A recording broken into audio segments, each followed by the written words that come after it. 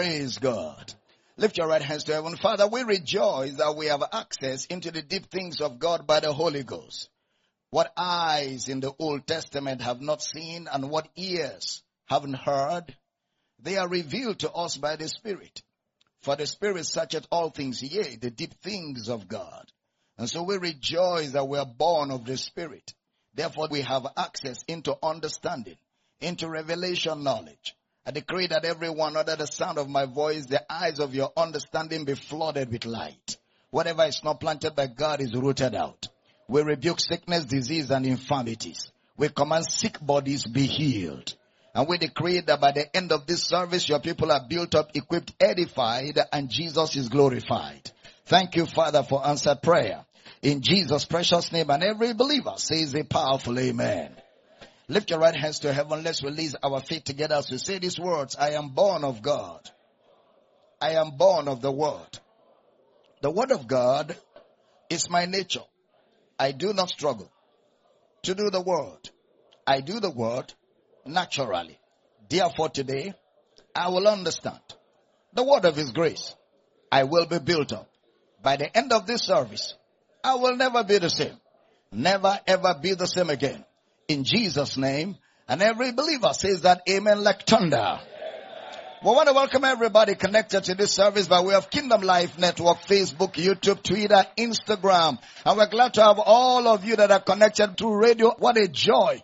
And we're glad to have all of you that are connected by various campuses, house centers, Bible study centers all over the world. It's a joy to have everybody here today. Hey guys, listen, especially those of you on the social media community, I want to thank you for all that we do together to flood the earth with the truth of the gospel of Christ. You know, the only hope of men in darkness is light. A little ray of light changes everything in the midst of a dark world. Ladies and gentlemen, we know better than we have ever known that what the world needs today is this message that is coming from this pulpit. So do me a favor, social media community, help me share the video, put them on different groups, as many as you can access, create watch parties, drop them on Monogram, Telegram, put them on WhatsApp groups. Let's flood the entire Blue Marble planet with the truth of the gospel of Christ. And I want to thank you for helping to get the gospel out there on behalf of Christ Jesus himself. And I want to appreciate everybody in the building. Now we're excited. Can we celebrate the word with a shout? Let's celebrate the word with a shout. Glory! Amen. You can be seated with your sweet smart self. Grab your pen, your notebook, and your Bible. Let's get in the word. Glory to God. Understanding, praise, and worship. Now, the book of Acts of the Apostles, if you have a good Bible, Acts of the Apostles, chapter 20, verse number 20, Acts 20:20. Brother Paul writes to the church at Ephesus and he says, and how I kept back nothing that was profitable unto you, but have showed you and have taught you publicly and from house to house. That's the responsibility of a pastor, to make sure there are no gray areas in your understanding of the text of Scripture.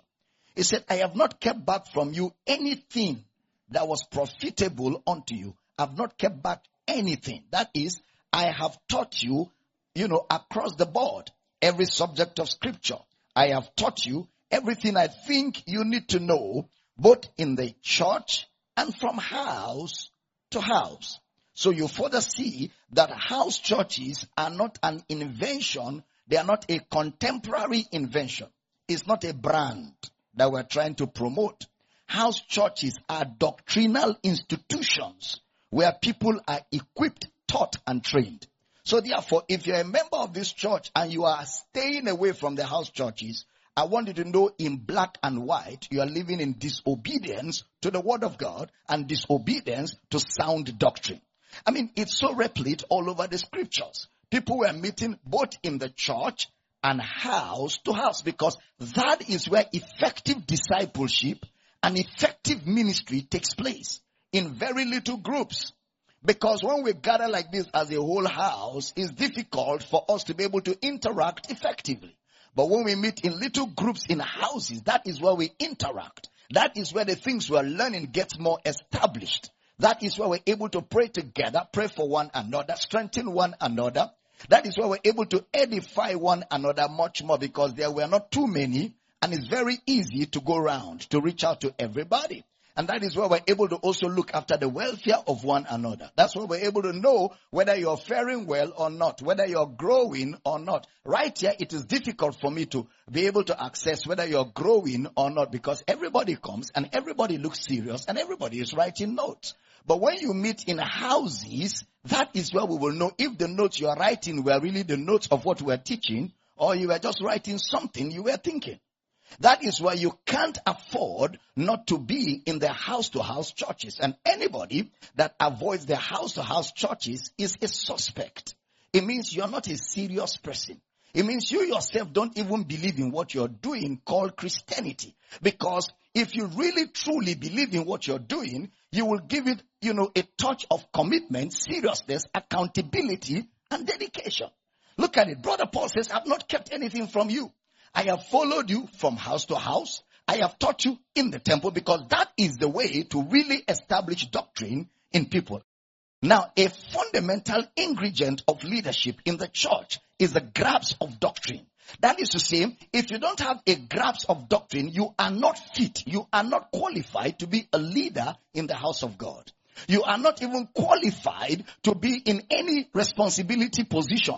You're not qualified. You can't, because a grasp of doctrine is critical. Look at the way Brother Paul will communicate to Timothy in 1 Timothy chapter 4 verse number 16. 1 Timothy chapter 4 verse number 16. Take heed unto thyself and unto the doctrine. Continue in them. Don't get tired of hearing them. Don't be a busybody. Don't be restless. Continue in them. They may sound boring. They may not sound exciting. But that is the way sound doctrine is. That's why I say they shall not endure sound doctrine. He didn't say they shall not enjoy. He said they shall not endure, because sound doctrine could be boring sometimes because it's consistent. It's the same thing almost that you're hearing all the time. And when you keep hearing the same thing all the time, sometimes you get bored. You get tired of hearing it. But Brother Paul says to Timothy, take heed unto yourself and unto the doctrine, unto what we're teaching you. Continue in them, for in doing this, in continuing to hear this sound doctrine, in doing this, thou shalt both save thyself and them that hear thee. Doctrine does not mean rules and regulations, but teaching and explanation. Didaskalia. Teaching and explanation which can involve instructions. Which can involve instructions. Look at 1 Timothy chapter 4 verse number 11. 1 Timothy chapter 4 verse number 11. These things command and teach. These things command and teach. That is to say, anyone who cannot explain scriptures must not be put in leadership. Anyone that cannot explain scriptures must not be put in leadership. The church is not a traditional institution. So people are not put in leadership because they have been in the church for a long time. No, it's not a traditional institution. The church is the house of doctrine. The church is the pillar and ground, the mainstay of sound doctrine. So for you to be a leader in the church of God, for you to be a leader among brethren, you must be sound in doctrine. That is, you must be able to take scriptures the way I do it and explain. You must be able to contextually explain scriptures. That is why I take the time to teach you so that you too can teach others. Brother Paul says the things that you have heard of me among many witnesses, 2 Timothy 2:2, the same. Commit unto faithful men who will in turn commit to others. Look at 1 Timothy chapter 3 verse 2. Anyone who cannot explain scriptures is not fit to be in leadership. A bishop means an overseer, someone that oversees people. Once we put 2-3 people under you, you're already a bishop.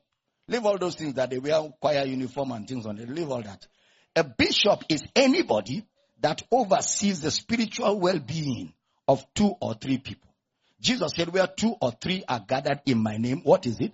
I'm there in their midst. That's a group that you oversee. So overseeing people makes you a bishop. It's another name for a pastor. A bishop is another name for a pastor. It doesn't mean bishops are senior, pastors are the lowest class, then bishops, then archbishops. All those are just grammar.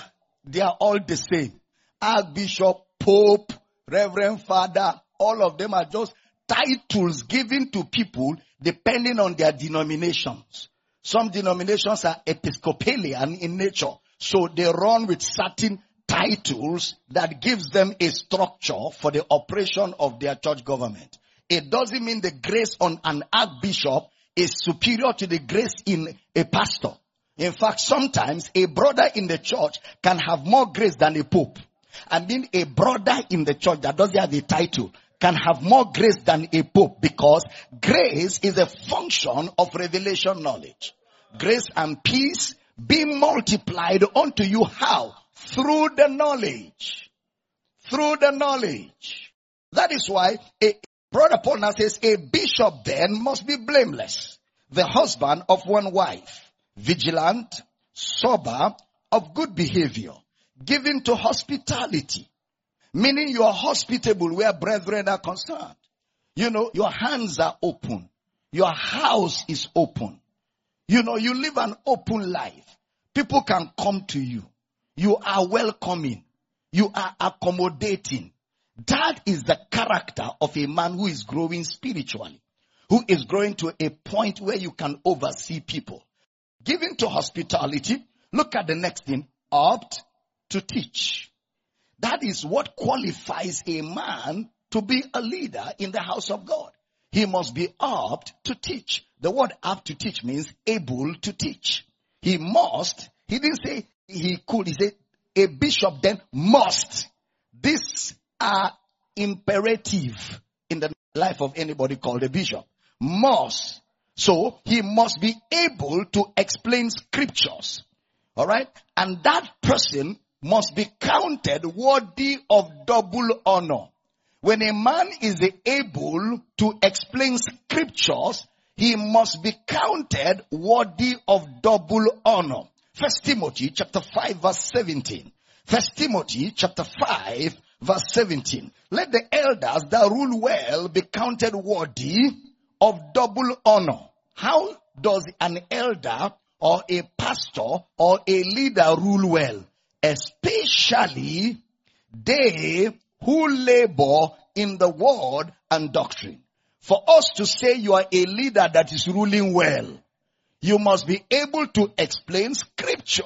That is laboring well. They who labor in word and teaching, or in word and explanation, the word didaskalia, doctrine, teaching or explanation of the scriptures. Teaching simply means to explain. Teaching simply means to explain. It is done with the mental comprehension of the audience in mind. It is done with the mental comprehension of the audience in mind. So the minister must explain the scriptures, and he does this explanation with the scriptures. Scriptures explaining scriptures. Exegesis. Scriptures explaining scriptures. We see Jesus operating that dimension in Luke chapter 24 verse 27. And beginning at Moses and all the prophets, he expounded unto them in all the scriptures. Scriptures explaining scriptures. The things concerning himself. The word beginning is an original word for sequential arrangement. Sequential arrangement. Beginning. Because teaching is orderly. Teaching is orderly. No rush. No hurries. No haste. No rush. No hurries. No haste. He took all the pages of the scriptures. Scripture explaining scripture. He expounded. That's the first time that word appears in the Greek lexicon of scripture. He expounded. This means to give meanings, to interpret, to give meaning. Not your subjective meaning, not your subjective meaning, but the very objective meaning of the scriptures. Not your subjective meaning, but the very objective meaning of scripture. Remember, teaching is never mysterious. Teaching is never mysterious. It is usually very clear, because the intent for teaching is for the audience to have a mental comprehension of what you seek to communicate. A mental comprehension of what you seek to communicate. Look at the response of these people that Jesus was teaching in Luke 24. Luke 24 verse 32. After he expounded to them in all the scriptures, and they said one to another, did not our heart burn within us while he talked with us by the way, and while he opened to us the scriptures? When he was explaining scripture by scripture, our hearts burned.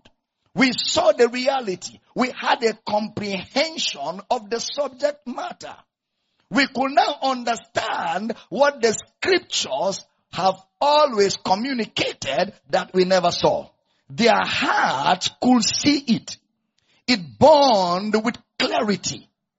And later on he taught again, because teaching is gradual. Teaching is gradual. Sometimes you come to church, you'll be wondering, why is Papa repeating it again? He taught it last week, now he's repeating it again. Let's move forward. Let's cover more grounds. No, we are not in a competition. We can't be covering more ground when the one we covered, you don't even know it. You don't even know it. Talk more of you explaining it. Remember, the intent for teaching is so that you will be able to know, so that you too can teach it to somebody else. So we have to teach it and teach it and teach it until it enters you, where unconsciously you are saying it without effort. Yeah, it's gradual. It takes time. It takes time. That's why you must be serious to get committed to a church like this. You must be very serious, and you must be clear about what you want to do with God. Because if you're not a serious person, you just look for one of those entertainment churches where you just go and dance and sing and shout and hug each other and just go home. You know, and you don't know your left from your right, of course. And then when you go home, you look for one prophet in one corner to be seen into the coven for you, to check the crystal ball and tell you who is after you. But when you come to a church like this, you don't need to look for somebody to tell you who is after you, because you know who is after you.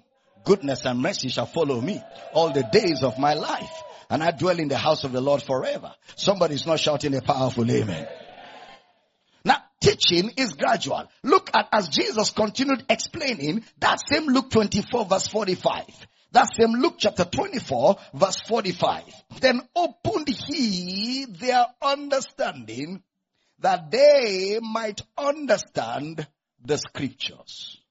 In the process of gradual explanation, scripture to scripture, their understanding opened to know the scriptures. The term understanding was used twice. Then opened he their understanding, that they might understand. Twice implies to put the facts together. To put the facts together.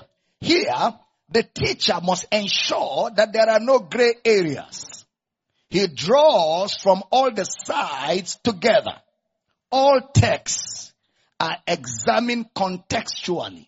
All texts are examined contextually and with full view of all the contents. All texts are examined contextually with full view of all the contents. Having said that, let's get into the subject matter, understanding, praise, and worship. The book of John, chapter 4, verse number 23. John chapter 4, verse number 23.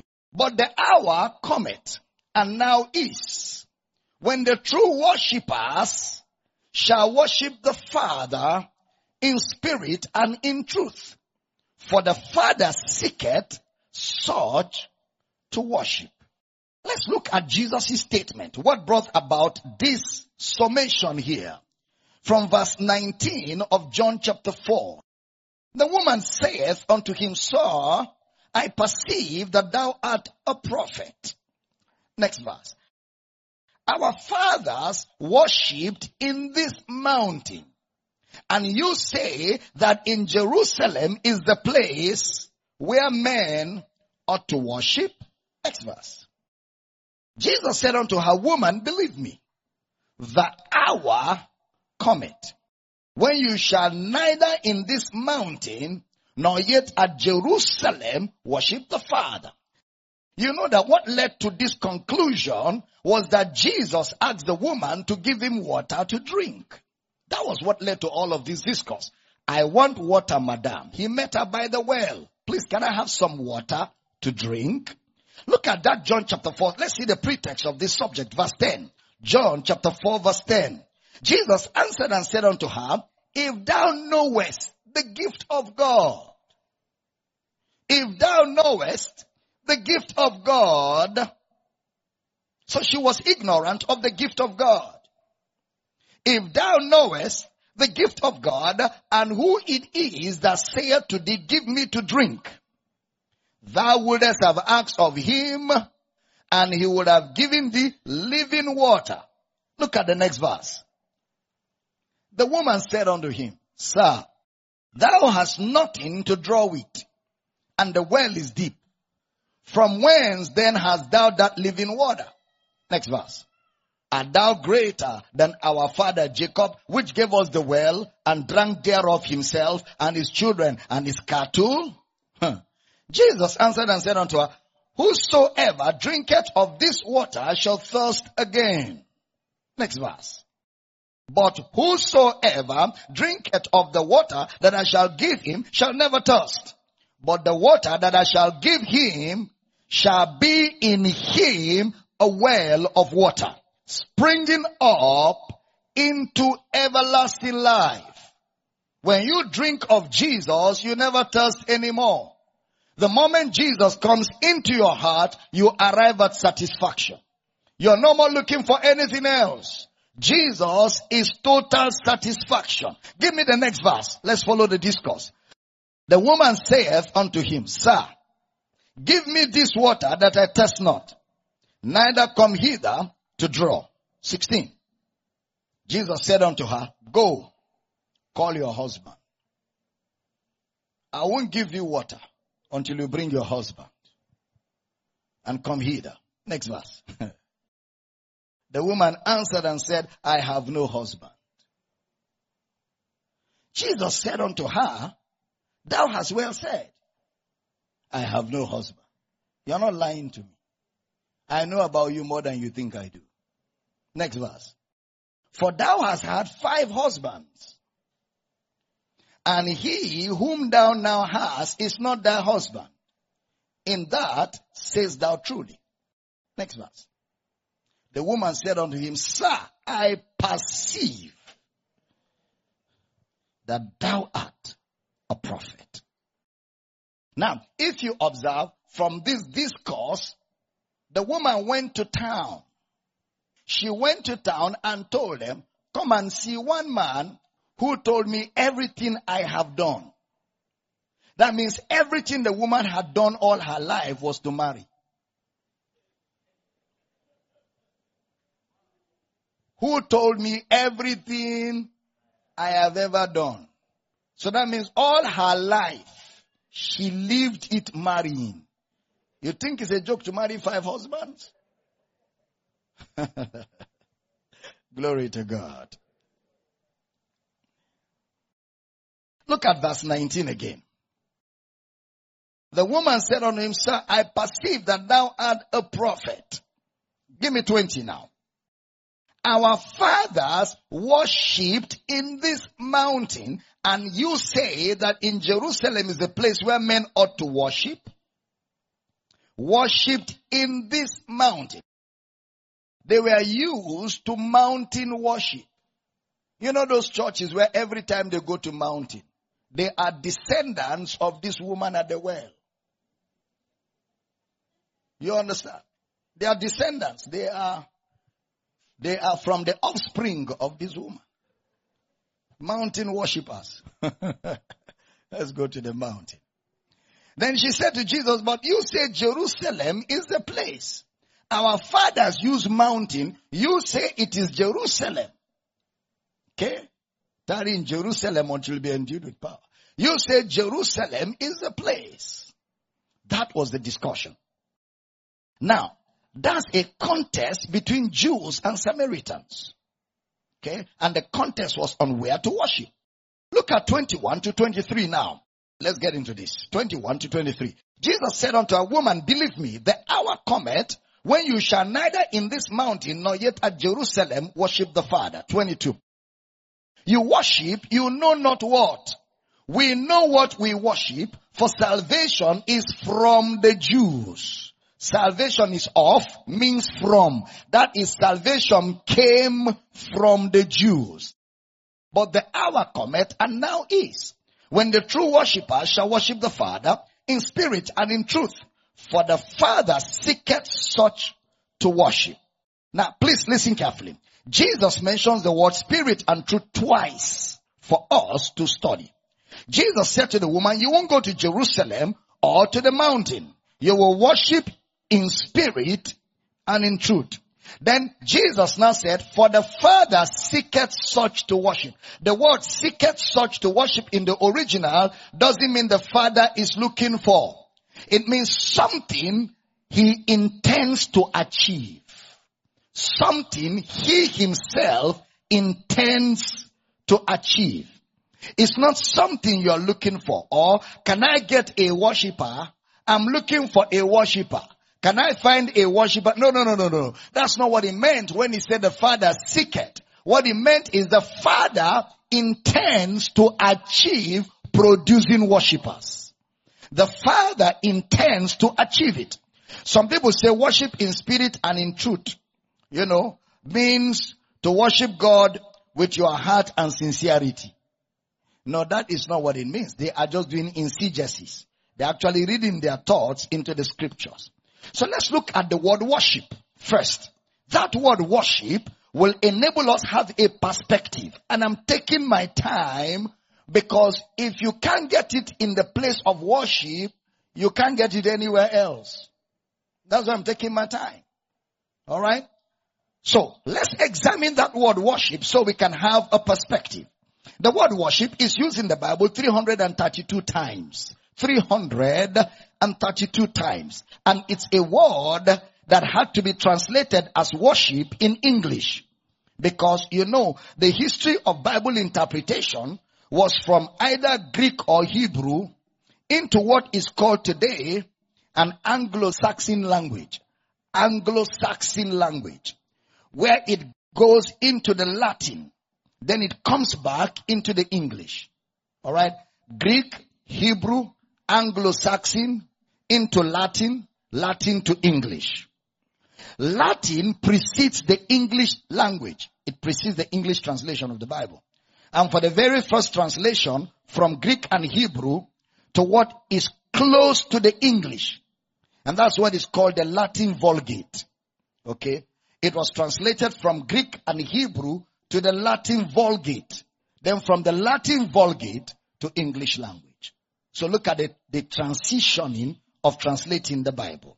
Alright? Now, so in the Anglo-Saxon is the word worship.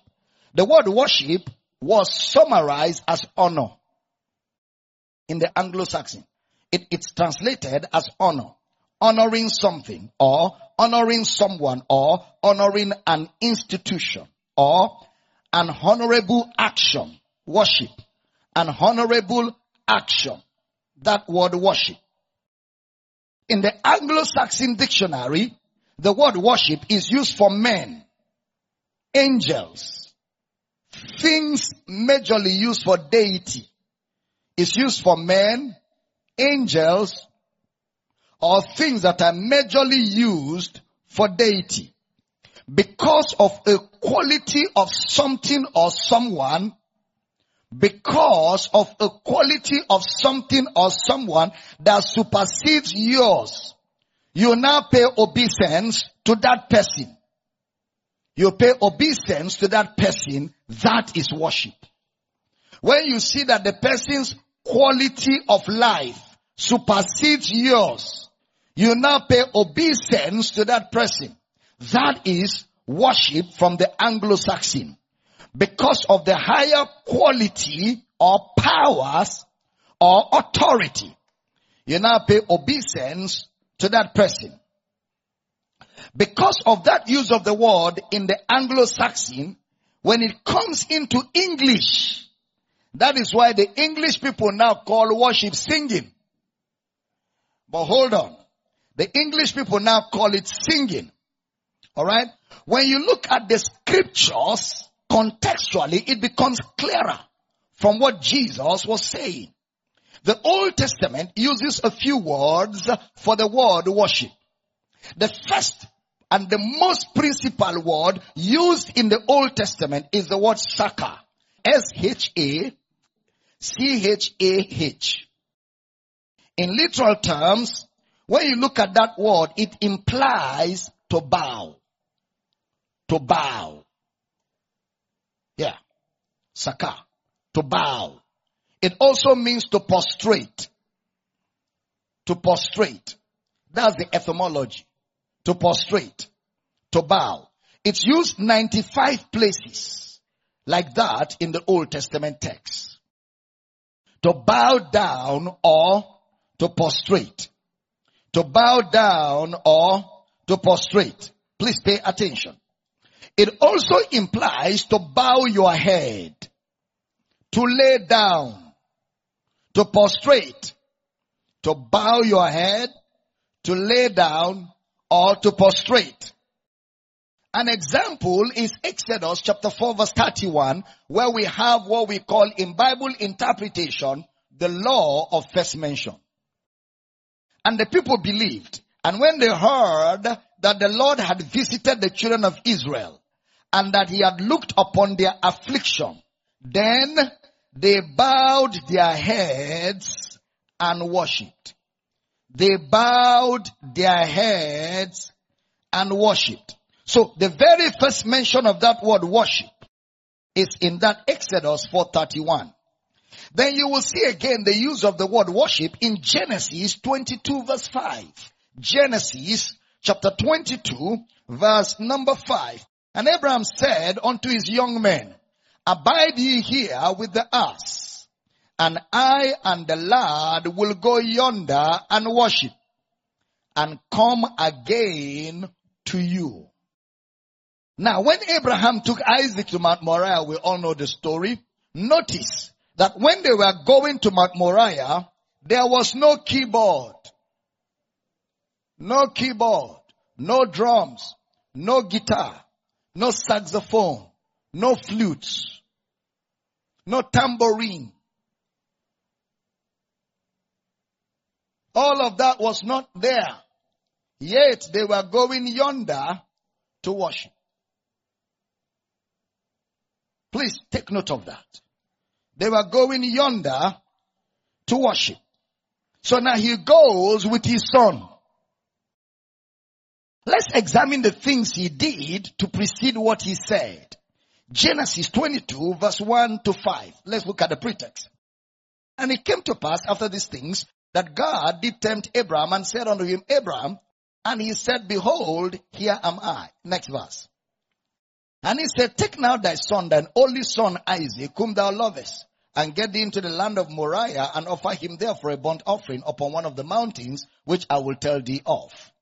And Abraham rose up early in the morning, and saddled his ass, and took two of his young men with him, and Isaac his son, and cleft the wood for the burnt offering, and rose up and went unto the place of which God had told him. Then on the third day, Abraham lifted up his eyes and saw the place afar off. Verse 5. And Abraham said unto the young men, abide ye here with the ass, and I and the lad will go yonder and worship, and come again to you. So he was going, and he took Isaac to offer. He took Isaac to offer. Notice, He is going to offer something to God. He is going to offer something to God. And he said, I and the young lad will go yonder to worship. Notice, the first mention of worship has nothing to do with singing. It has nothing. Please listen carefully. Remove your religious caps and throw them in the dustbin now. It has nothing to do with singing. You know, in the church world, they always say that when you sing blues, you are singing worship. Majesty. Gently. Gently. The Spirit is moving. The worship will get heavier. Gently. Majesty.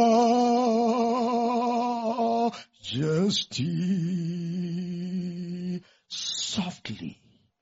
Worship. That one is drama.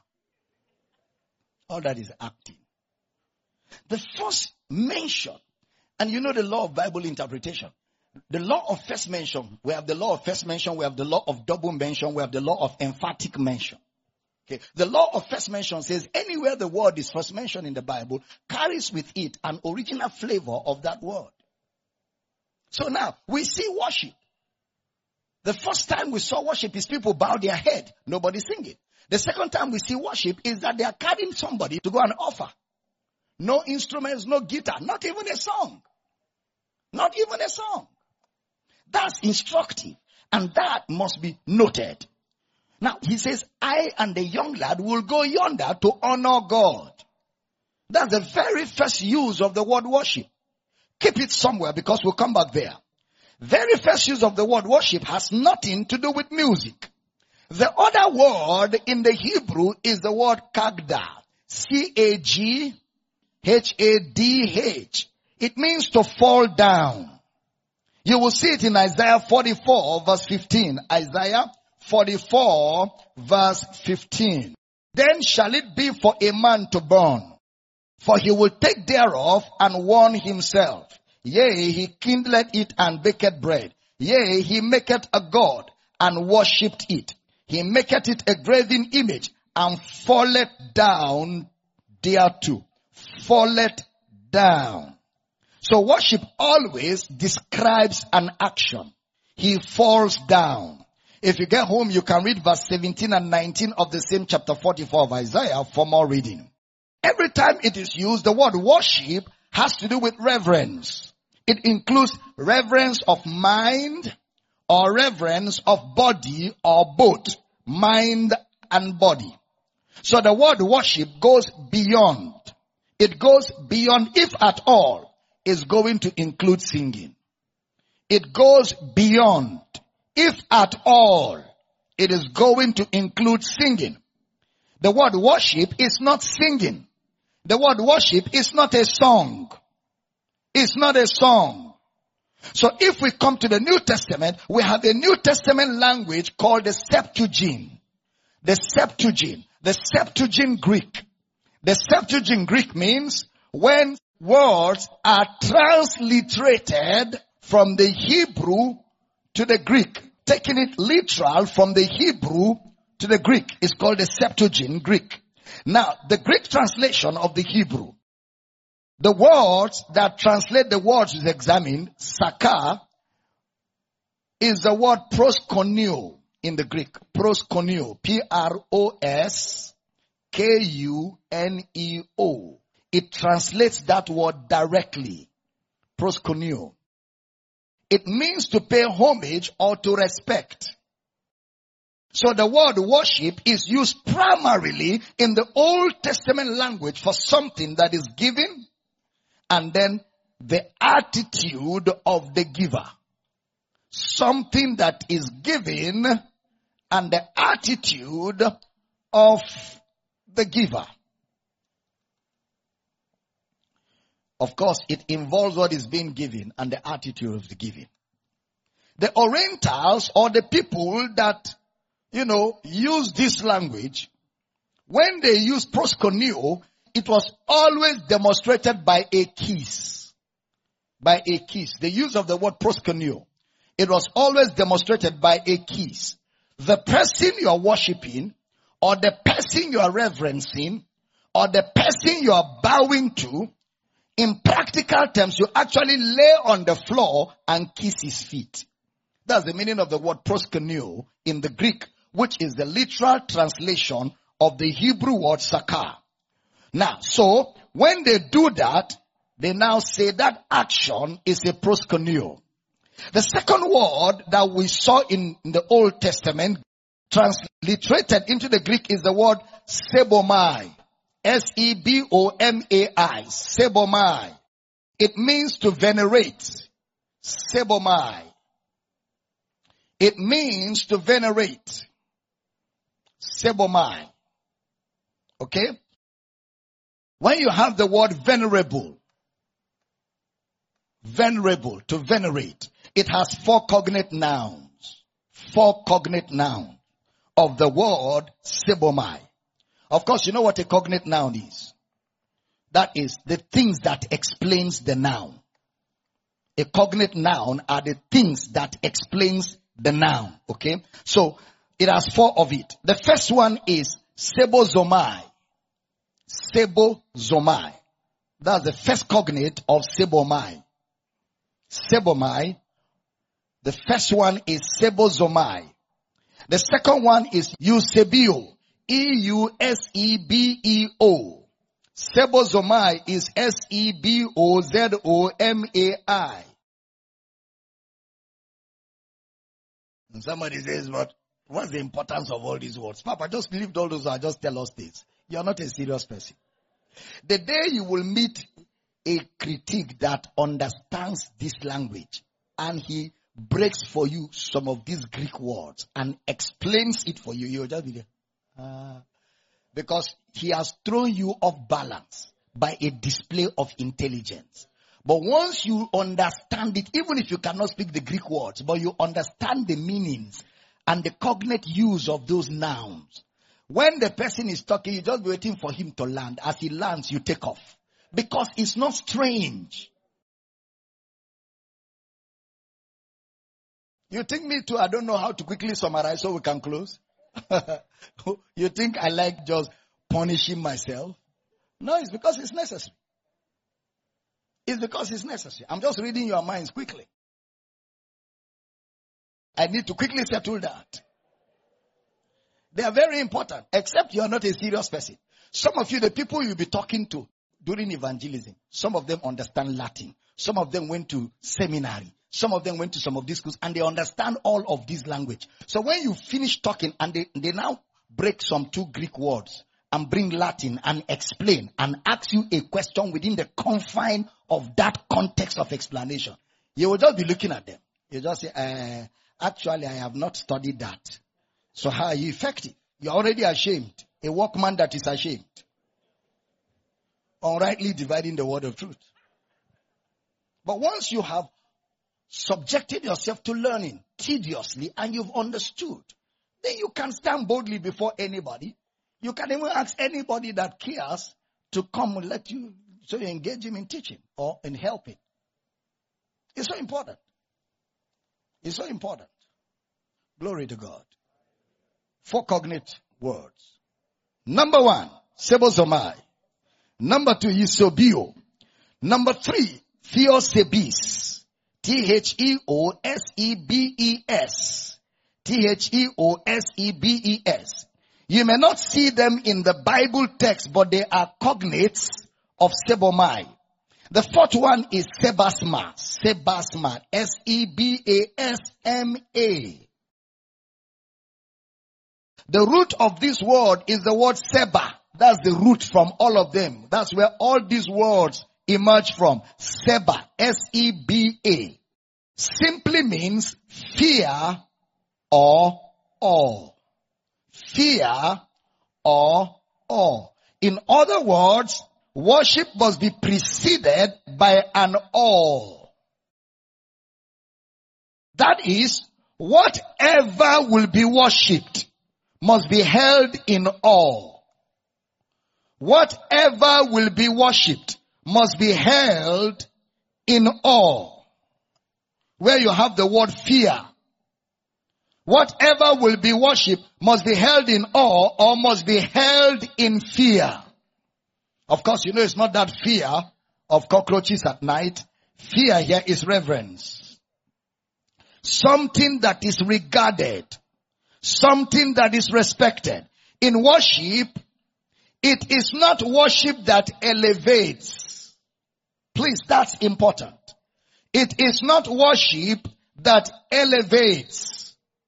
Rather, worship is done because the object is already elevated.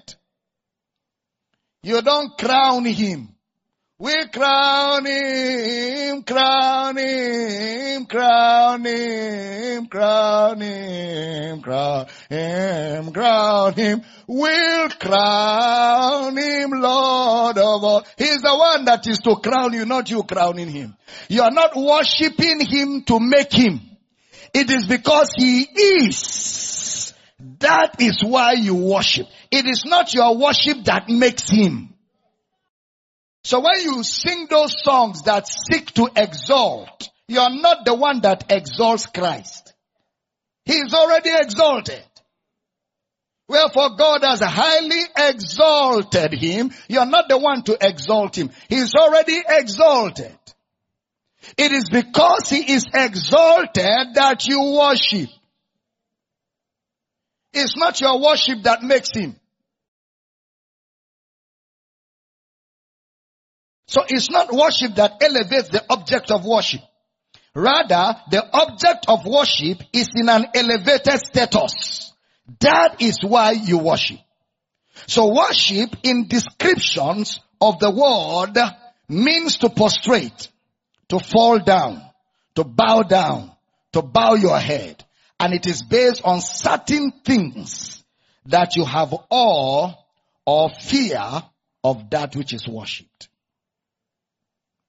Lifting up higher, you lift Jesus up. Can you lift yourself? An example of that is in Matthew chapter 2. Let's look at a practical example. The story of the wise men from the east. Observe again some close elements. Matthew chapter 2 verse 1 and number 2. Now when Jesus was born in Bethlehem of Judea in the days of Herod the king, behold, there came wise men from the east to Jerusalem. Next verse. Saying, where is he that is born King of the Jews? For we have seen his star in the east. We have seen his star. He's already a king.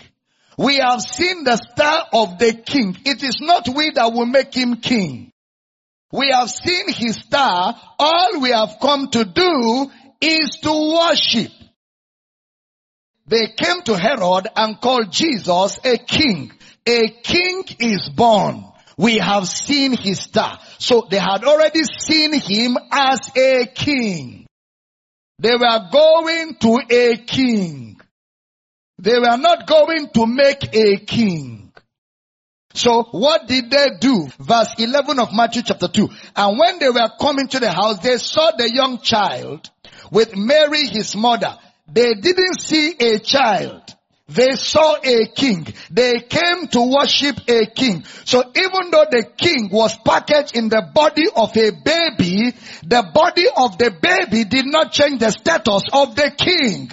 Because before they came, they already saw that where they were going to was to worship a king. So when they were coming to the house, they saw the young child with Mary his mother and fell down and worshipped him. And when they had opened their treasures, they presented unto him gifts, gold and frankincense and myrrh. They were not singing when they came. They didn't come with drums. They didn't come with choir. They didn't sing. They fell down in reverence and accompanied with the falling down, they gave gifts. So worship is not a song. Worship is not instruments. Beyond all that is an attitude that is displayed in awe of one who is of a higher, superior quality than yourself. They opened their treasure and presented him gifts. So that means worship involves giving something. You cannot be said to have worshipped if something is not given by you to the object of your worship. It involves giving something. Just like we read about Abraham. He gave something. He took Isaac and gave. Worship involves giving something. So they had seen him as something. They said he's the king of the Jews, and based on that, they worshipped. So worship did not make him the king of the Jews. Rather, they worship him because he was or is the king of the Jews in their eyes. Some ingredients of worship which we have seen is the fact that worship involves offering. Something is given. In Old Testament text, a physical gift or an offering is brought forward in worship. Is brought forward in worship. So when you want to worship a deity, you bring something to worship. And obviously that was what Abraham did. However, because we said it involves the mind. Worship involves the mind. Let's see what Jesus said about worship in Matthew chapter 15 verse 8 and 9. These people draweth nigh unto me with their mouth, and honoreth me with their lips, but their heart is far from me. Next verse. But in vain they do worship me, teaching for doctrines the commandments of men. So words were used, but their hearts were far. They were using words, but their hearts were far. We love you, Jesus. We honor you, Jesus. We worship you, Jesus. But their hearts were far.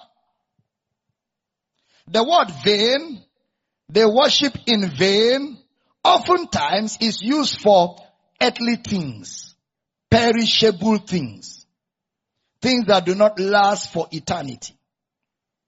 So what he's saying is, they have used things, but their heart is not in it. They use words, they bring offering, but their heart is not in it. And he called it vain. He's not saying it is wrong to honor him with your lips, but he's saying their heart is far from me. So the condition of the heart is very important in worship.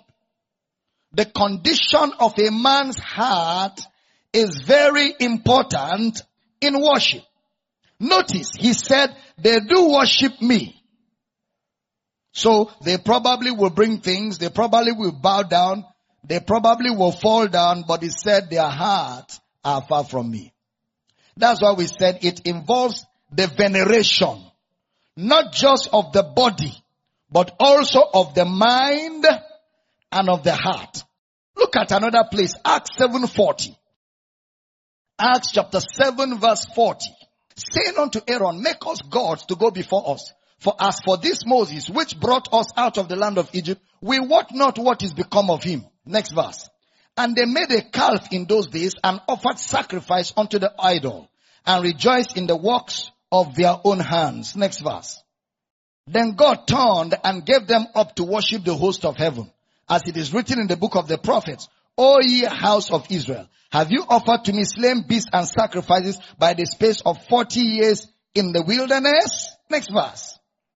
Yea, you took up the tabernacle of Moloch and the star of your god, Remphan, figures which you made to worship them, and I will carry you away beyond Babylon.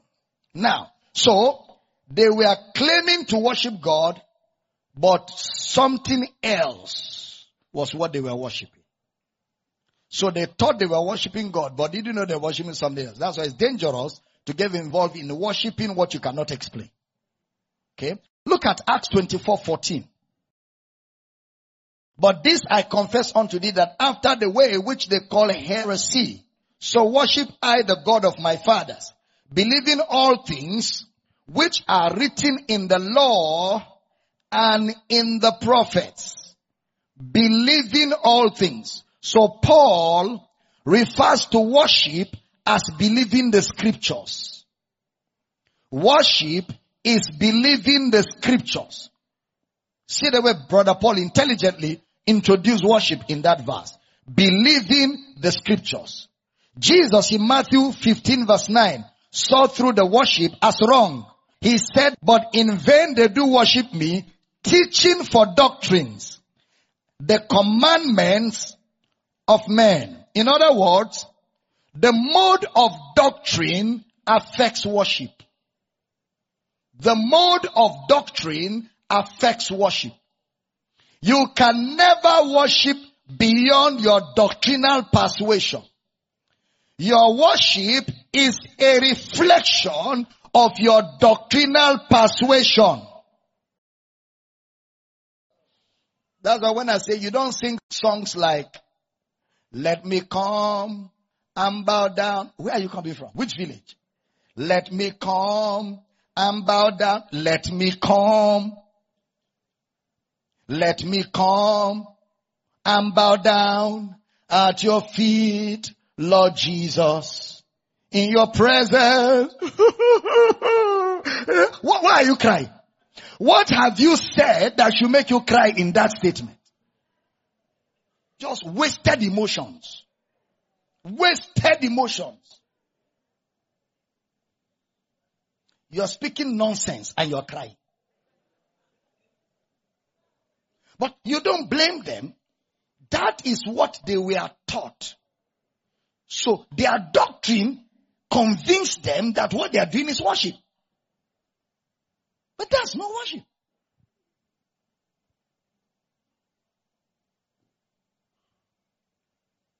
Draw me close to you. Let me.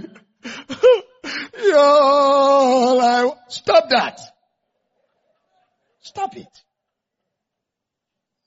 Stop it. Clean your eyes. Get your pen and your Bible. Your notebook. Sit down. Let's fix this thing.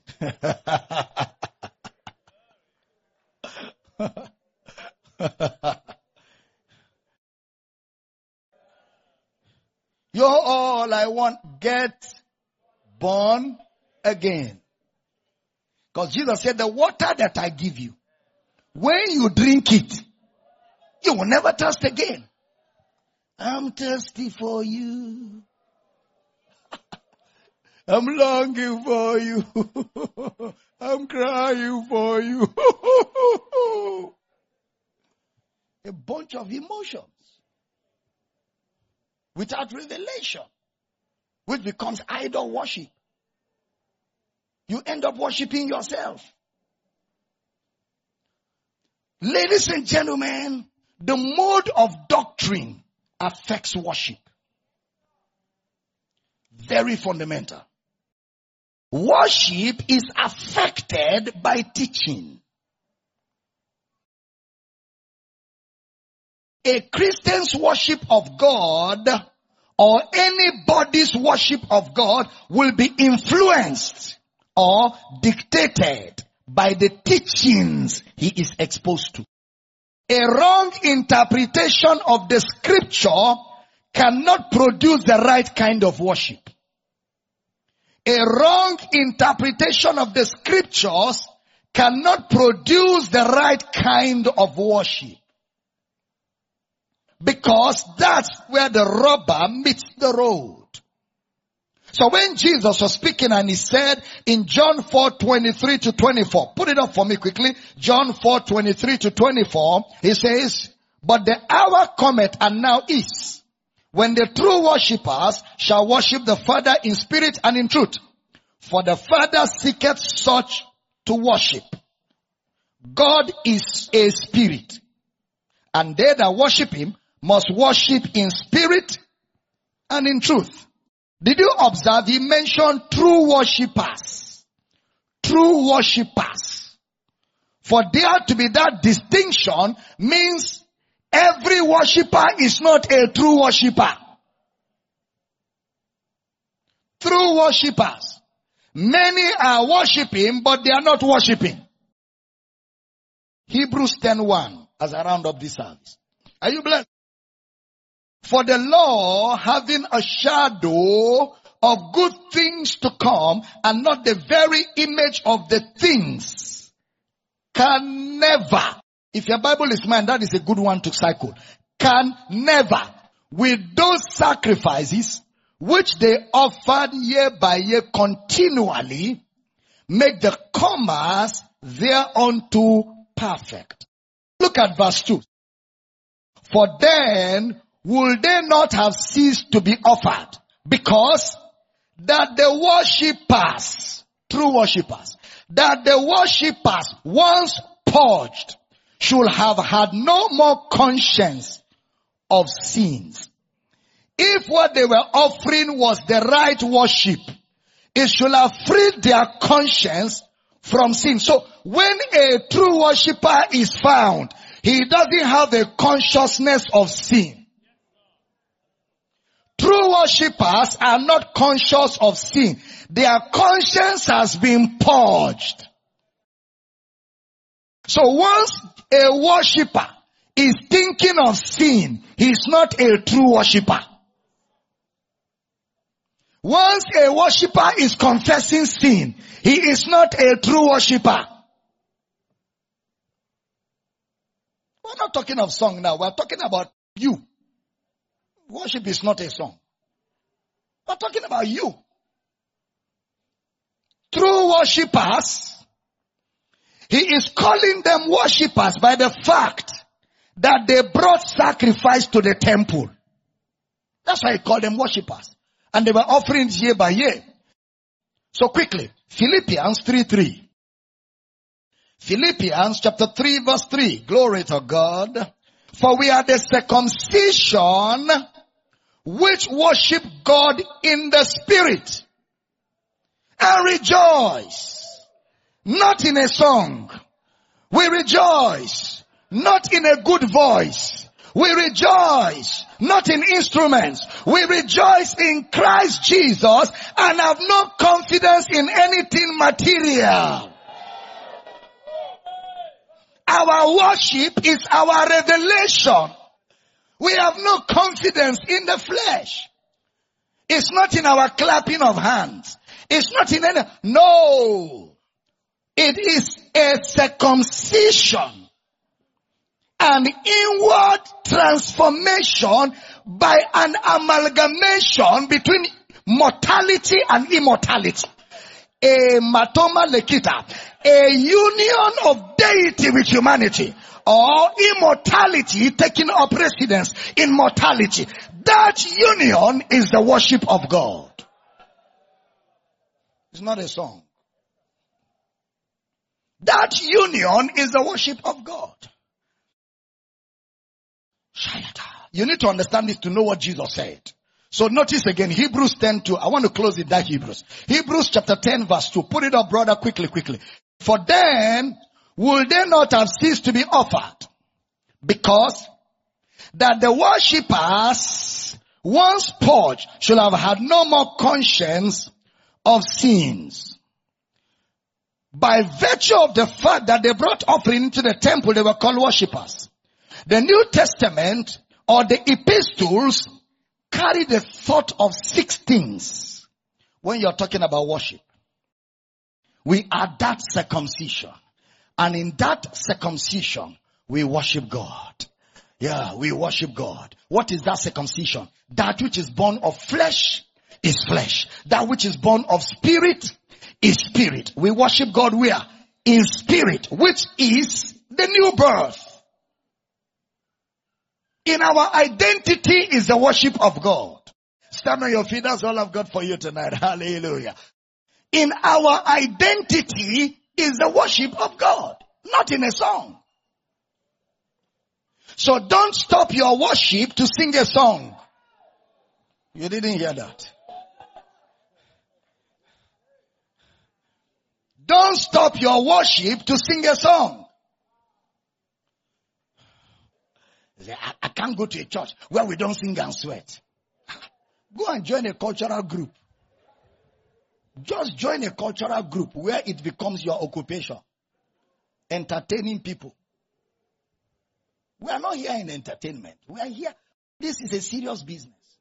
This is deity and humanity. In intimacy, in fellowship. Praise God. Lift your right hands. Father, we pray for everybody in this building, online, on television, on radio, everywhere around the world. Your people are listening to your word. Revelation knowledge grows big on your inside until nothing else matters. In the name of Jesus. And I decree that the eyes of your understanding are flooded. You walk worthy of the Lord unto all pleasing. You're fruitful unto every good work. And I decree that by reason of the word of God, you're growing daily in the knowledge of Christ, rooted, established, grounded, and enriched in all things. In the name of Jesus. And I decree that through the course of this week, you will enjoy the victory that is yours in Christ Jesus. Whatsoever is born of God overcometh the world, and this is the victory that overcometh the world, even our faith. So I decree that every day of this week will be victory, victory, victory, victory. In the name of Jesus. Sick bodies be healed. Be healed. Be healed. In the name of Jesus. Father, we give you praise and glory and honor. In Jesus' precious name, and every believer says that amen on a note of finality. Can we celebrate what we have had with a shout, a jump, a scream? Glory! Woo! Amen. I'd like you to get an offering. We give in honor of the word. We give in response to the word. We give with an understanding. Every time we hear the word. So whether you're watching online, on TV, social media, radio, wherever you are, we give to honor the word and we give in worship. We give to respond to the word of his grace. And every time we hear the word in this church, we give. We are givers. We give because that's who we are. For God so loved the world that he gave. Whatever is born of God is a giver. God's DNA flows through us. We give naturally, we give with joy, and always an honor to give to the work of God. Can I have a good amen? Lift up your offerings, Father. We give with joy, and we give in honor of what Christ has done. Thank you for the privilege to give our resources and to worship you with it. Lord, we decree that our resources rise before you, a sweet smell. And we decree for your people that your needs are met according to his riches in glory by Christ Jesus. Thank you for the blessing. In Jesus' precious name, and every believer says a powerful amen. Now listen to me, online, community, television, and everybody connected. I'm going to be joining Mr. Michael Bush in another few seconds, and until I see you at the other studio, let's celebrate our viewers around the world for being a part of this service. Glory! Amen! We trust that you have been blessed by this message. For these, other messages, and books by Dr. Abel Damina, please call +234 806 800 9939 or email powercityoffice@gmail.com. I'm super excited to welcome you to the global headquarters of Power City International right here. My name is Michael Bush. Okay, at this point, permit me to welcome to the program Global Baba. Intercontinental Mr. Bush. Dr. Abel Damina is here with me. Oh my goodness, so good to have you here tonight. Yes, Global Baba, we just pray as we always do. Yes, the Intercontinental. To set the stage. Let's pray together. Father, we rejoice that we have access tonight, and we thank you that our prayers are answered even before we call. We pray for Akwa Ibom State. We pray for our governor and his cabinet. We pray for Nigeria. We pray for the president and his cabinet. We pray for all of Africa and the rest of the world. We decree and we declare that the gospel continues to thrive. The light of the gospel, the glorious light, shines in the dark places of the earth. We decree that the enemy keeps losing grounds every day. As believers are multiplied, disciples are multiplied, ministers are raised in every continent, every tongue, tribe, and people. And we decree that the word of your grace forcefully breaks through every man's world. And we thank you for mass salvation and mass multiplication of disciples in the true gospel. We also pray that our governments will continue to come under the influence of righteousness and create enabling environments for potentials in our societies to thrive and find expression. And we thank you for answered prayer tonight. In Jesus' name. Amen. Amen. Amen. Praise God. So we start from Uyo. This one is anonymous. Says, greetings. Global Baba, Dr. Damina, and Intercontinental Mr. Michael Bush. Please, Global Baba, I want to understand what Jesus' parable of the laborers meant according to Matthew 20, verses 1 to 16. Will the first be the last? Well, again, it was a parable that was explaining the grace of God. That it's not of you that will it, neither of you that run it. It is not about whether, you are struggling hard to know God or struggling hard to serve God. It's not about even when you discovered God or when you didn't discover God. It's all about the grace of God. That's what he meant by people who came in the morning to labor and people came 1 hour to the end of the labor, and those that came 1 hour to the end were paid the same with those who came from the beginning. Because there is no boasting. There's no boasting. For by grace are you saved through faith, and that not of yourselves. It is a gift of God, not of works, lest any man should boast. There's no boasting in what Christ has made available equally to everyone who comes to him. Okay, Global Baba, we made progress, and PJ doesn't tell us where he or she is writing from, so we take that it should also be from Uyo. He says, hello, Global Baba. Please, what is the place of raptured saints whose works are bad?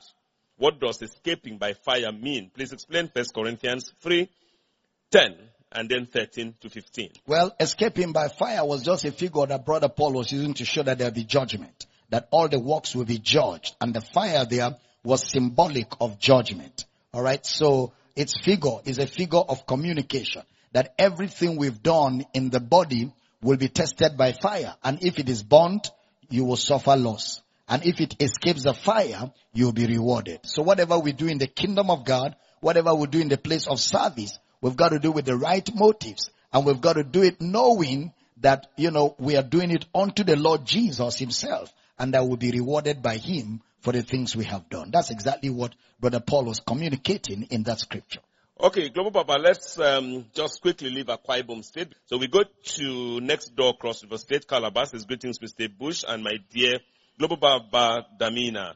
I want Global Baba to please counsel my friend Onyeka Uzulu Joseph for recovery from sickness and restoration of his family in Asaba, Delta State. Thank you, sir, for your response. Elder Efyong Yu from Calabar. Father, we pray for our brother and we rejoice that his body is healed, his family is restored, and peace upon him and his family. In Jesus' name. Amen. Okay, this one, anonymous, says, please, Global Baba, counsel me as I need to settle down. I've been positioning myself for the right man to find me, but none has found me yet. Please, Global Baba, is there something I'm not doing?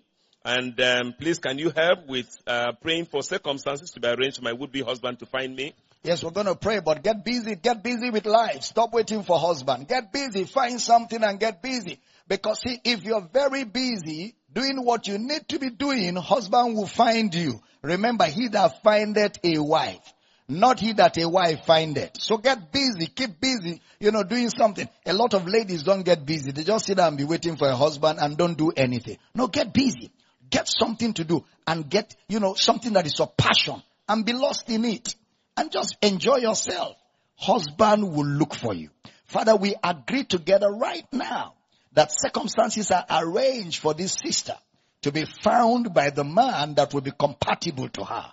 In Jesus' name. Amen. Amen. Okay, Global Baba, still from Cross River State, says, hello, our beloved Global Baba. We are really blessed by your teachings. Please, where is the branch of your church in Ikom, Cross River State? Anonymous. Well, in Ikom, we're just about to launch campuses in Ikom. We're sending missionaries to Ikom very shortly. So what you do is stay in touch with us. When we begin the campuses in Ikom, we're going to announce it so you can identify with the brethren. We have a lot of people in Ikom waiting for the campus. We're sending missionaries down. Okay, still from Cross River State, although this one is anonymous, doesn't tell us also where he or she is writing from. It says, hello, dear man of God, please pray for and counsel me. I've been having disappointments in marital issues. Men would come to me, They start off marriage classes with me, but would disappear suddenly without notice. Please help me. Is there something I'm not doing well? Yeah, there may be something you're not doing well that is sending them away. So you need to check your character. You need to check your temperaments.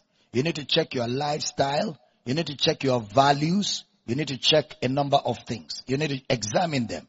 If possible, you need to see your pastor or somebody close by who will be honest with you, who is experienced, and share with him what really happened in all the different cases. And he could be able to see through into what they saw in you and give you proper counsel. Or you talk to people, male friends who know you very well, and ask them to give you a sincere assessment of your character, what they perceive of you. It's important because sometimes it's very, very easy when you're able to look inward and make certain adjustments so that the next person who comes will not also run away from the same thing that other people run away from. We're heading out of Calabar, Cross River State, and this one, hello, Dr. Damina for the road. This is Joy Elwe, Senior Marketing Manager of Hosanna TV. We want you, sir, to broadcast your messages on our TV channel and station and bless more people. How do we reach you? Well, you can reach our office. Dr. Abel Damina at yahoo.com. Just send a mail with your proposal. I'm sure our team will look at it and see if it is possible, and they'll get back to you. Okay, I don't know. We're still on the road from Cross River State, so we can go to Benue. Hello, Dr. Damina. I just watched you on WAP TV. I am from Benue State. Please counsel and pray for my auntie Mercy Obaje Nathaniel, whose body is believed to be under constant attack. We'll pray for you towards the end of the broadcast, all the people who want prayers. Okay, so we head to Charles Eze is in Jos, Plateau State, Nigeria. Says, hello, Global Baba. I'm watching from Jos. God bless you, sir, for your teaching. Your teaching makes the word of God so sweet, unlike many preachers who have so discouraged many with wrong and wicked preaching. Yes, Global Baba, I'd like you to dwell on this. What's the difference between the message you send out, you dole out? You see how everyone warms up to it. What's the difference between that or this and that? Well, the difference is what I preach is life after the cross. What most preachers preach is life before the cross. And when you emphasize life before the cross, you make the cross of Christ of none effect. The reason for after the cross is because of before the cross. That is why Jesus came. And since he came, the New Testament has retired the Old Testament retirement benefits.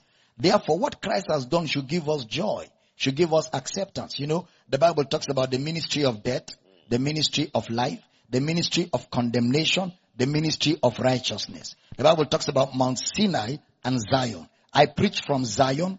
I preach righteousness. I preach the Spirit. Most preachers preach Sinai, condemnation. They preach the yoke and the burden, and they put people under captivity. That way people cannot enjoy God. It is the liberty that Christ gave us that gives us the reason to enjoy what Christ died for. We are beneficiaries. We are not the ones to die. We are just to enjoy. So many preachers need to revisit the mountain from where they preach, whether it is Sinai or Zion. That will make the difference. Fantastic, Global Baba, and you end just in time for a first caller. Hello. Hello. Many thanks for joining us. Your name, where you calling from? Yes, go ahead. Yes, I'm calling from Calabar. Okay. My name is Albert. Albert, go ahead. Yes. Please, I want to thank Global Baba for all what he has done. I've been following him right from the 30 days glory and 60 days glory. I want to thank him very much and say God will bless him for introducing Christ to us. Amen. Amen. Thank you, Albert. Okay. Albert, thank you. Okay, so we go to Anonymous out of Jos now and heading up to some other parts of the country. Anonymous said, dear Dr. Abel Damina, please clarify for me concerning Matthew 23:9. Matthew 23:9. That says, don't call anyone on earth father. Okay. I hear believers call a pastor or minister of the word father. Some say papa. Is that not father? Please assist me. And some call him Papito. There's a call before. Yeah, sure. Okay, we'll come back to that in a moment. This caller. Hello. Hello, Mr. Bush. Good evening. Fantastic. Welcome to our show. Your name, where you calling from? Global Baba, good evening. Evening, bless you. My name is Ima Samuel. I'm calling from Uyo. Yes, Ima, go ahead. Global Baba, my question is, I don't know, since I started listening to you, there's this confidence in me. I pray for myself whenever I have any challenges. But I don't know why some people are still calling to say, pray for me, pray for me, pray for me. Is it that they don't really understand that they can pray for themselves as well? Some of them may be new and some of them may have just started listening. After a while, as they keep following and listening, the prayer requests will reduce. We just have to be patient with a few of them. I'm very sure some of them are just new, some are learning. Those of you that have followed for a long time, you don't send me prayer requests anymore. The prayer requests used to be much more than what we have now. So it means people are learning, they are growing, and they are coming on. And we can never get tired of praying for them until they come to the knowledge of the truth. Thank you for the observation. Let's make progress. Bless you. Dear Dr. Abel Damina, my name is Enoch Godson. I've been following your messages, which the Holy Spirit confirms in my heart, along with the Word of God, are true. I, however, have a genuine question about heaven being our home, as most preachers teach. Is heaven our home, Global Baba? I believe that whatsoever God does is forever, and man was created to rule the earth. So if heaven is our home, what happens to the new earth when it comes? John 14, Global Baba, teaches us that Jesus is taking us to his Father's house, not our house, so that we might also be where he is. Are we not guests in heaven? Did God create us so that in the end, those of us who believe in his Son might be in heaven forever? I'm quite confused, because the teaching everywhere now is heaven is the goal. Well, the truth of the matter is heaven and earth were together until the fall of man. And heaven and earth were created for man. But the fall of man brought that distinction. Therefore, this earth has been corrupted by the sin of man. That is why this earth will be folded like a cloth. And then all of us will drop these bodies, which is earthly, and put on the heavenly body, so we can live in our heavenly reality. The word heaven is not a planet. The word heaven is euphorenios, which means immaterial. That is our realm, is the immaterial realm. So this earth, which is matter, will be taken out. And we will live in the immaterial where we already are right now. That home that Jesus went to prepare, he has already prepared it. We are already in it. That is our present reality in Christ Jesus. So heaven is not our goal. It's not our goal. Our goal has been achieved, which is Christ in us, which makes heaven a reality. I hope that helps. But if you can order from our office, the believer's reality in Christ. The believer's reality is part 1 to 6. All those explanations in details with scripture will be found there. I think you have a caller. I'm told we have another caller. Hello. Good evening, Global Baba. Good evening. Thank you so much for the great job you are doing for the body of Christ. Thank you. I love you, Michael Bush. Love you, brother. Love you more. What's your name? My name is Job Ode. Okay. Calling from Benue State. Wow. Fantastic. We're passing through Benue any moment. The issue that we hear preachers about restitution.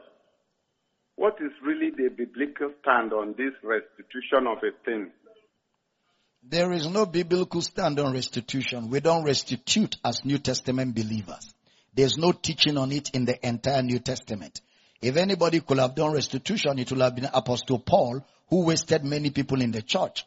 But there's no restitution. Brother Paul just says, if any man in Christ, a new creature, all things are passed away, behold, all things are new. We don't restitute in the new covenant. We receive the forgiveness of God eternally and the forgiveness of sin. So restitution is not a prerequisite in the New Testament. However, if you had somebody's stuff with you and now you're born again and you don't feel comfortable keeping it and you know where the person is, there's nothing wrong in taking it back to him. Nothing wrong. But it's not a requirement in the New Testament for salvation. Another caller. Hello. Hello, sir. Many thanks, ma'am, for joining us. Whose name were you calling from? My name is Sarah John. I'm calling from Bauchi. Wow. Okay. Bless you. Daddy, I want you to pray for me. I have been having problem with my heart and my kidney. All right, let's pray for you. Father, we speak to her heart. Amen. We speak to her kidney, Amen. her organs. Amen. In the name of Jesus, Amen.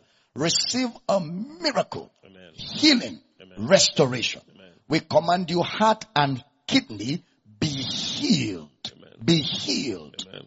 In Jesus' name. Amen. Amen. Okay, quickly, while still awaiting many more calls and callers, let's go on to this anonymous entry. Hello, Global Baba. I just want to take our time and tell you that your sons brought us great news. Their message was clear. Truly, they are your products. They are products of Global Baba Bishop Dr. Abel Damina. Before now, I was conscious of sin and really affected my spiritual life. But since I started watching KLN, I overcame that sin consciousness. My spiritual life is better and I'm joyful. I just want to thank you so much, Global Baba. Wow. He's referring to Pastor Gabriel and Dr. company. Gabriel and his team. Dr. Gabriel, They were Pastor Philemon, Philemon from Calabar, Pastor Okpeyemi from Uyo, and Pastor Clinton from Uyo. Wow. They were just a team. They rocked the whole place. Fantastic. Yeah. Fantastic. Yeah. So, Global Baba, so all this Your while, chilled wine is arriving. all this while I've been deceiving myself, I'm going to be second Global Baba is alive. No. There's a caller on the line. Hello, thank you for joining us. Your name, where you calling from? Hello, sir. Yes, go ahead. Okay, I'm calling from Amepo Locago. Okay. Sir, I want to appreciate for the word. Your teachings, the teachings have really blessed me. I now come to understand that even in the Old Testament, there were no two words. Hello, sir. Yes, yeah, we can hear you. Just go ahead. Oh, sir. There's something I want to discuss quickly because I'm an evangelist. Before teachings like this, I made some mistakes that have affected me. So there's something I want to talk to you about. So, okay, if you want to talk with me about something, all you need to do is after the broadcast tonight, call that number and tell them to give you an appointment. And they will give you an appointment when you can meet me in the office and we can talk. But thank you for calling. Fantastically so. Okay, just in time. We're going to Lagos, Nigeria, and this would be the last port of call in Nigeria before we leave the country. Johnson O, writing from Lagos, says, hello, Mr. Bush and Dr. Abel Damina. Grace and wisdom continually abounds unto you. Please, I have some questions about marriage. One, was polygamy abolished in the New Testament? Well, again, what was God's plan from the beginning? Male and female, husband and wife. What God has joined together, let no man put asunder. That was the original plan. That was God's wisdom, God's intent. All right? And even in the Old Testament, it's not as if polygamy was God's plan. Moses said it's because of the heart of man that all of those things happen. However, that does not stop a man from getting saved. It doesn't stop a man from being born again. It doesn't stop a man from receiving Christ. But if you observe carefully in the New Testament, Brother Paul now took time to say a bishop then must, M-U-S-T, a bishop, a pastor must be the husband of one wife. That's the only place you will see such strict instruction in the New Testament. All right? But however, we always advise it's better to stick to God's wisdom, and stay with what God's wisdom is. It makes life easy for you and it will help you live very long. If you have one wife, it will help you live long. Johnson, we are back to you. When a polygamist, Global Baba, becomes born again, how should he handle his multiple wives? Well, when he becomes born again, he gets born again with all his multiple wives and brings them to church. Church grew. All of them will, Global Baba, I knew that answer. I know. You're already doing it. Okay. Somebody called me. Absolutely. Somebody called me yesterday and said, I love the chemistry between you and Mr. Bush. Sure. I love the way the chemistry. Yeah. I love it myself. The person said to me that yesterday and I just couldn't stop laughing. He said, tell Mr. Bush I said so. So I have told you, I'm sure the person is watching. Absolutely. Yeah. These callers, they're back on the line. Hello. Just go ahead. Hello. Yes, ma'am. Your name, where you calling from? Good evening. Evening. How are you, Global Baba, and our international uncle, Mr. Michael Bush? We are fantastic. Two of us, like that. Yeah.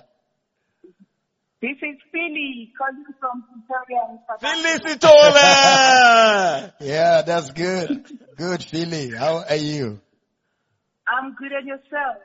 Totally blessed. Yes. I just want to appreciate Papa. Thank you so much, Papa, for taking time to study and expound scripture to us for our edification as well. Thank you. Thank you so much for introducing us to life after the cross. Amen. All right. Yes, so I just want to urge all of us to get material, study, and grow so that we can be able to be disciples and become bold in spreading this gospel to the bloom of the planet. Thank you so much, Papa. Amen. Amen, Philly. Felicitola. Send me well to our brethren on Facebook Live and the other online platforms. Right. But we come back to you, Johnson Owen, Lagos. Global Baba. Yes. Can a believer marry his or her cousin, her niece, his or her nephew in societies where such marriages are generally accepted? I'm sure he's asking that question because Global Baba says marriage is cultural. Yep. You've already answered. Marriage is cultural. If it is permitted within your culture, why not? Yeah, because you cannot do anything if it is permitted. If it's your culture. It's cultural. Global Baba. Yes. Okay, so what is the Bible's stand on surrogacy? Example, when a married woman cannot conceive, then she and her husband agree to get another lady to carry the husband's child. Thank you. It's allowed. I mean, it's just what you guys agree. If you agree, you, your husband and that lady, it's allowed. Surrogacy. That's exactly what happened to Jesus. Yes, sure. Mary was Jesus' surrogate mother. It was surrogacy. Oh, yes. Yeah. Absolutely. And Joseph was just there standing and watching. Just there to give support, moral support. We make progress to Amazonia next. And Scared is writing. Scared by Oscar. Oh, Scared. I thought he should Scared be. is writing. Yes, he's writing. Very good. Very so good. it's good that He's a good guy. Many Yeah. people from Facebook Live are also coming reaching in. out to us. Okay, Yes. we appreciate Really? that. Really? He says, hello, sweet daddy. Thank you for being there for the entire world to come out of motivational preaching. Daddy, please, my daughter Clemence has traveled out and she now has a problem for work permit and stay. Please, daddy, she really needs a job and I think this is residential documents to be able to help herself, her family and friends. Join me as the Spirit leads you to pray for her. And goes on, please, Global Baba, I require explanation on Isaiah 53:5, given that the general context of that discourse was about the redemptive sacrifice of Christ for salvation. How is it that we liken the phrase, by his stripes we are healed, to physical healing? I'm wondering if in the context of the entire discourse. It's because they have not studied it contextually. And number two is because out of the redemptive sacrifice of Jesus anyway, we also receive healing. So that's why most people use that scripture for physical healing. But, we join you in faith, and at the end of this, we'll pray for your daughter and trust God for a miracle. Praise God. Thank you, Scared, for writing. Another caller. Hello. Hello. Thank you for joining us. Your name, where you calling from? 1 minute. I'm calling from Niger State. I want to ask I've been following the teaching and I'm enjoying it, but there's a question troubling my heart. What's your name? I want a clarification. What's your name?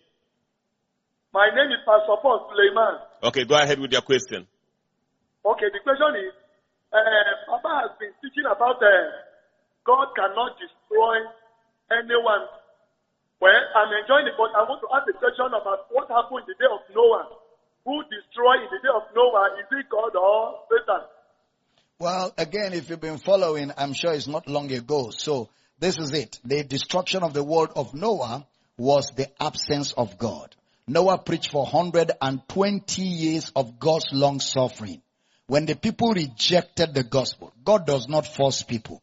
When the people rejected the gospel, the Bible tells us the day Noah entered the ark and the door was locked, the entrance of Noah into the ark was the withdrawal of God. And the absence of God is destruction. That's exactly what happened in the world of Noah. Okay, so from Amazonia, we are going to the Republic of Cameroon. And Global Baba, I hope you understand that geography. I am feeling you, man. Okay, so we are in Cameroon now. It says, hello, Global Baba Damina and Mr. Intercontinental Michael Bush. Sir, thank you so much for the enlightenment you bring to my ministry. I'm Evangelist David. I write from Cameroon. Please, sir, I want you to throw more light on this.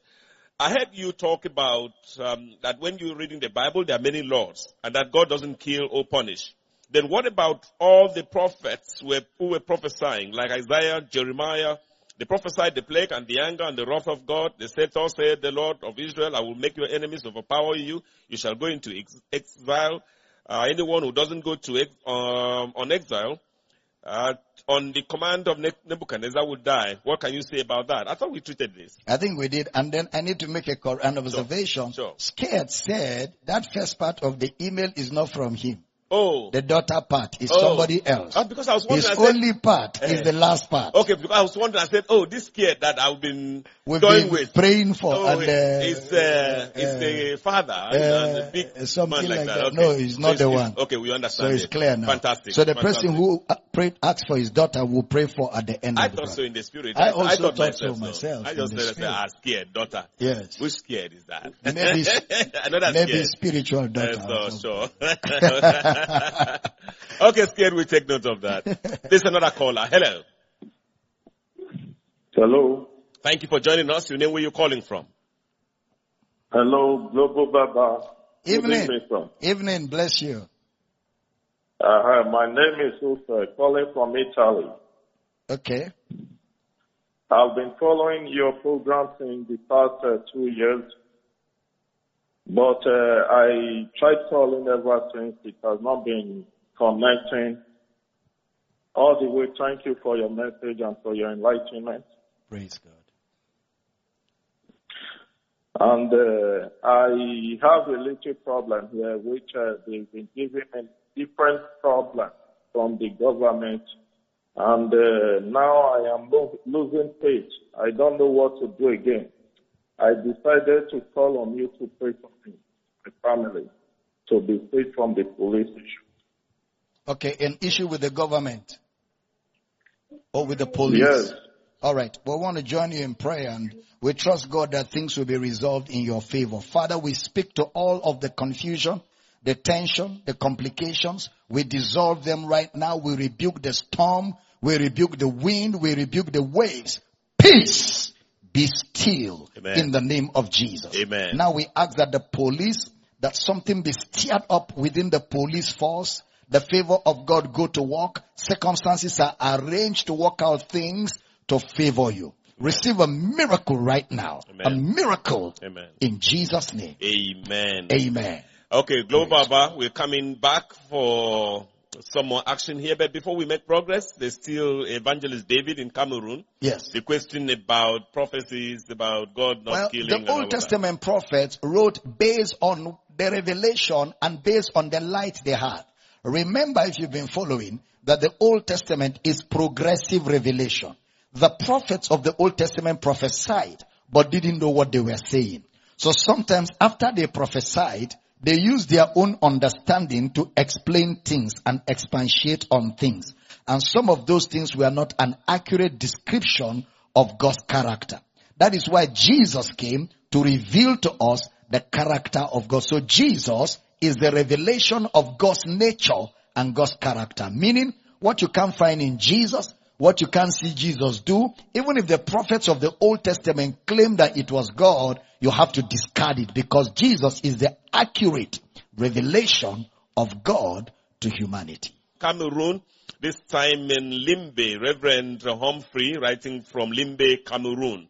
Global Baba, I just want to thank you for this great job you are doing in educating and delivering the world from false messages. I want to say I'm being blessed by your teachings, and that in the past 1 month, my understanding of the gospel of Christ has changed. It is now different. Thank you, Global Baba. Amen. Thank you also. Yeah, that's good. Still from Cameroon. Again, this time, Prince Wilmoa.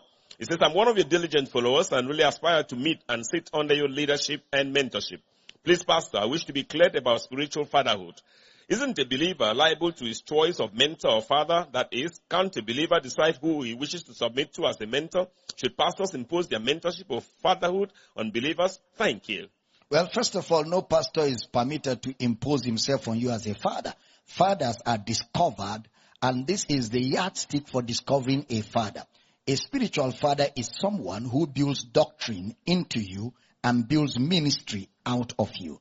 The person that is responsible for your doctrinal persuasion, or the person that handed over to you your body of truth from scripture that you are persuaded about. That's the person that becomes your spiritual father. And somebody asks if it is okay to call somebody a father. Because the Bible says, call no man your father on the earth. Remember, when Jesus said that, it was in a context. He was first of all talking about false prophets, false teachers, Pharisees. And then he talked about the fact that Pharisees like to sit in high places. And then after explaining all their activities, he now says, call none of these Pharisees and false prophets your father on the earth. Don't forget that when he says call no one, it also includes your biological father. So is Jesus saying you should deny your biological father? No, that is not what he was talking about. So what Jesus was talking about was the false prophet, the Pharisees. But Jesus, had parents. He even called them fathers. Brother Paul called some people his sons, and some people called Brother Paul their fathers. So spiritual fatherhood is a responsibility on a person who is responsible for your doctrinal persuasion and for the body of truth that is communicated to you. That's the person that becomes your spiritual father. No, but that's just so nice. I like that part about call no one your father. What Jesus also saying, don't call your earthly father. Father. Exactly. Very, very good reasoning. Exactly. I'm running from Cameroon to Zambia, and this would be the last country I would do in Africa on this edition of the program. It says, hello, Global Baba and Mr. Intercontinental Michael Bush. My name is Zobright Nyerinda, and I write from Nyirenda. Yes, that's how it should be, from Zambia. I've been a follower of the teachings, and I can testify they have really helped me grow and come to a place of understanding. Thank you so much for the labor of love, Global Baba. I have a question though. Can God be against believers meeting together? Meeting together? Yes. No, Jesus said where 2 or 3 are gathered together, I'm there in their midst. But again, it depends on what are you meeting together for. The content of the meeting is critical, because the only one that pleases God will be when you tabernacle around the message of Christ. Okay, Global Baba next to Germany says, hello Global Baba and Mr. Intercontinental Michael Bush. May the Lord continually strengthen you too and make you get mighty in your inner man in Jesus' name. Amen. Global Baba, please, I will need the Christocentric meal. Please, how can I obtain it here in Germany? Ikenna from Germany. Please, I would like you to recommend books for me that will help me grow so that I can also be a lighthouse believer. I must do away with fear, which is the major part that needs to be dealt with. Also, knowing my authority in Christ, and no more sense knowledge, but revelation knowledge. I just want to be as bold as you are. These are my desires, Global Baba. Thank you. Thank you, Mr. Bush. My name is Ikenna from Germany. Ikenna, so good to hear from you. When you send a mail to our office here, just send a mail, ask for the books. We will give you a list of all our books, about 30 of them or even more. There's one that will be ready next week. A book on the communion table, a very powerful book. It will be ready next week or so. So if you email us, we'll be able to make sure you get all the books there in Germany. Thank you. Okay, Global Baba, I think we'll just spend the night in Germany. So let's stay on, because I have some longish entry coming from, says my name is Jane, my fiancé is Peter, and both of us are writing from Ifta in Germany. It says, dear Apostle Damina and Mr. Michael Bush, greetings to you, both in the name of our Lord. Global Baba, may the Lord continue to strengthen you as you continue to flood this blue marble planet with the fragrance of God's word. May you be delivered from wicked and unreasonable men. My question, Global Baba, you've been teaching us the importance of the words we speak and that we should acknowledge the in Christ realities all the time. You have also taught us that God's intention from the beginning is that man lives on the word. I personally do that all the time, and I have seen the results. Yesterday, as I was listening to the In Christ Realities part 23, 5, I don't understand that, where you were teaching on adoption of sons. You mentioned that it's the spirit of fear that makes people go confessing things like, with the stripes I'm healed, I'm rich. You said that when you know that you know, you do not need to go confessing. What then are we supposed to confess? We confess Christ. We confess Christ. We confess what Christ has done for us in his death, burial, and resurrection, because that is the basis on which we are saved, and that is the basis on which we relate with God. We confess Christ and his finished works. Okay. No, Baba, I have a very interesting prayer request, and I'm going to take that even as we round off the program. It says, Global Baba, I would like to settle down in marriage with my fiancé. Please pray that he makes the necessary move and that any delays or hindrances are removed out of the way. My name is Jane. My fiancé is Peter. Both of us are in Iftar, Germany. So, Papa, how do you pray that kind of prayer? We pray in tongues. Oh no! So there is that you will have boldness to take this step. Absolutely. Yes. Papa, there are many prayer points. So just go ahead and lay your hands. So just go ahead and pray. Okay, Father, in the name of Jesus, we pray for all of the brethren who reached out to us. Those in need of healing, we command that they receive healing right now. Amen. In the name of Jesus. Amen. Sick bodies be healed. Amen. Satan, get your hands off of God's property. Bodies be healed. We pray for those seeking favor this week. Receive favor. Receive a miracle of God's favor. Amen. We command crooked paths be made straight in your business, your career, your jobs. We command that you have wisdom, you have strategy, you know exactly what to do. In the name of Jesus. Amen. And we decree those in need of life partners and those who need to take steps concerning marriage, whatever is delaying, the delay is taken out. And we decree that circumstances work together to make those marriages possible. Father, we pray for people that are married who need fruit of the womb. Amen. We command a miracle. Receive the miracle of fruitfulness. Amen. In the name of Jesus. Amen. We pray for students. We pray for young people. We ask for supernatural ideas, concepts, insights, opportunities. Amen. The favor of God. Amen. And we thank you, Father, for answered prayer tonight. In Jesus' precious name. Amen. Amen. Amen. Amen. Okay, Global Baba, there are two sticking points. There's two talking points that we just perhaps when we come tomorrow, we open the program with it. Okay. Number one will be that point about people requesting prayers. Yes. It's something I'd like us to dwell on. And then there is another issue there that I also would love us to dwell on. That would be, you see, Global Baba, so when there was no riot life. Yes. How were the people of God coping with all these conditions they have? Yes. You know, I keep thinking about it. What were they doing? I agree. Who were they going to? I agree. So that's why Global Riot Life and Ask the Counselor should continue. But Global Bar, because of time and the lack of it, we just must go at this point. Many thanks for staying with us. Tomorrow is another day.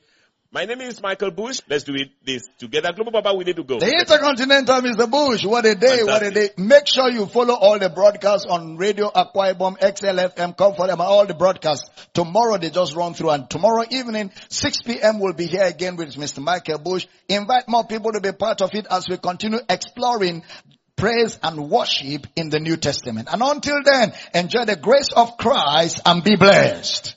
Goodbye from Uyo, Nigeria. Amen. Right.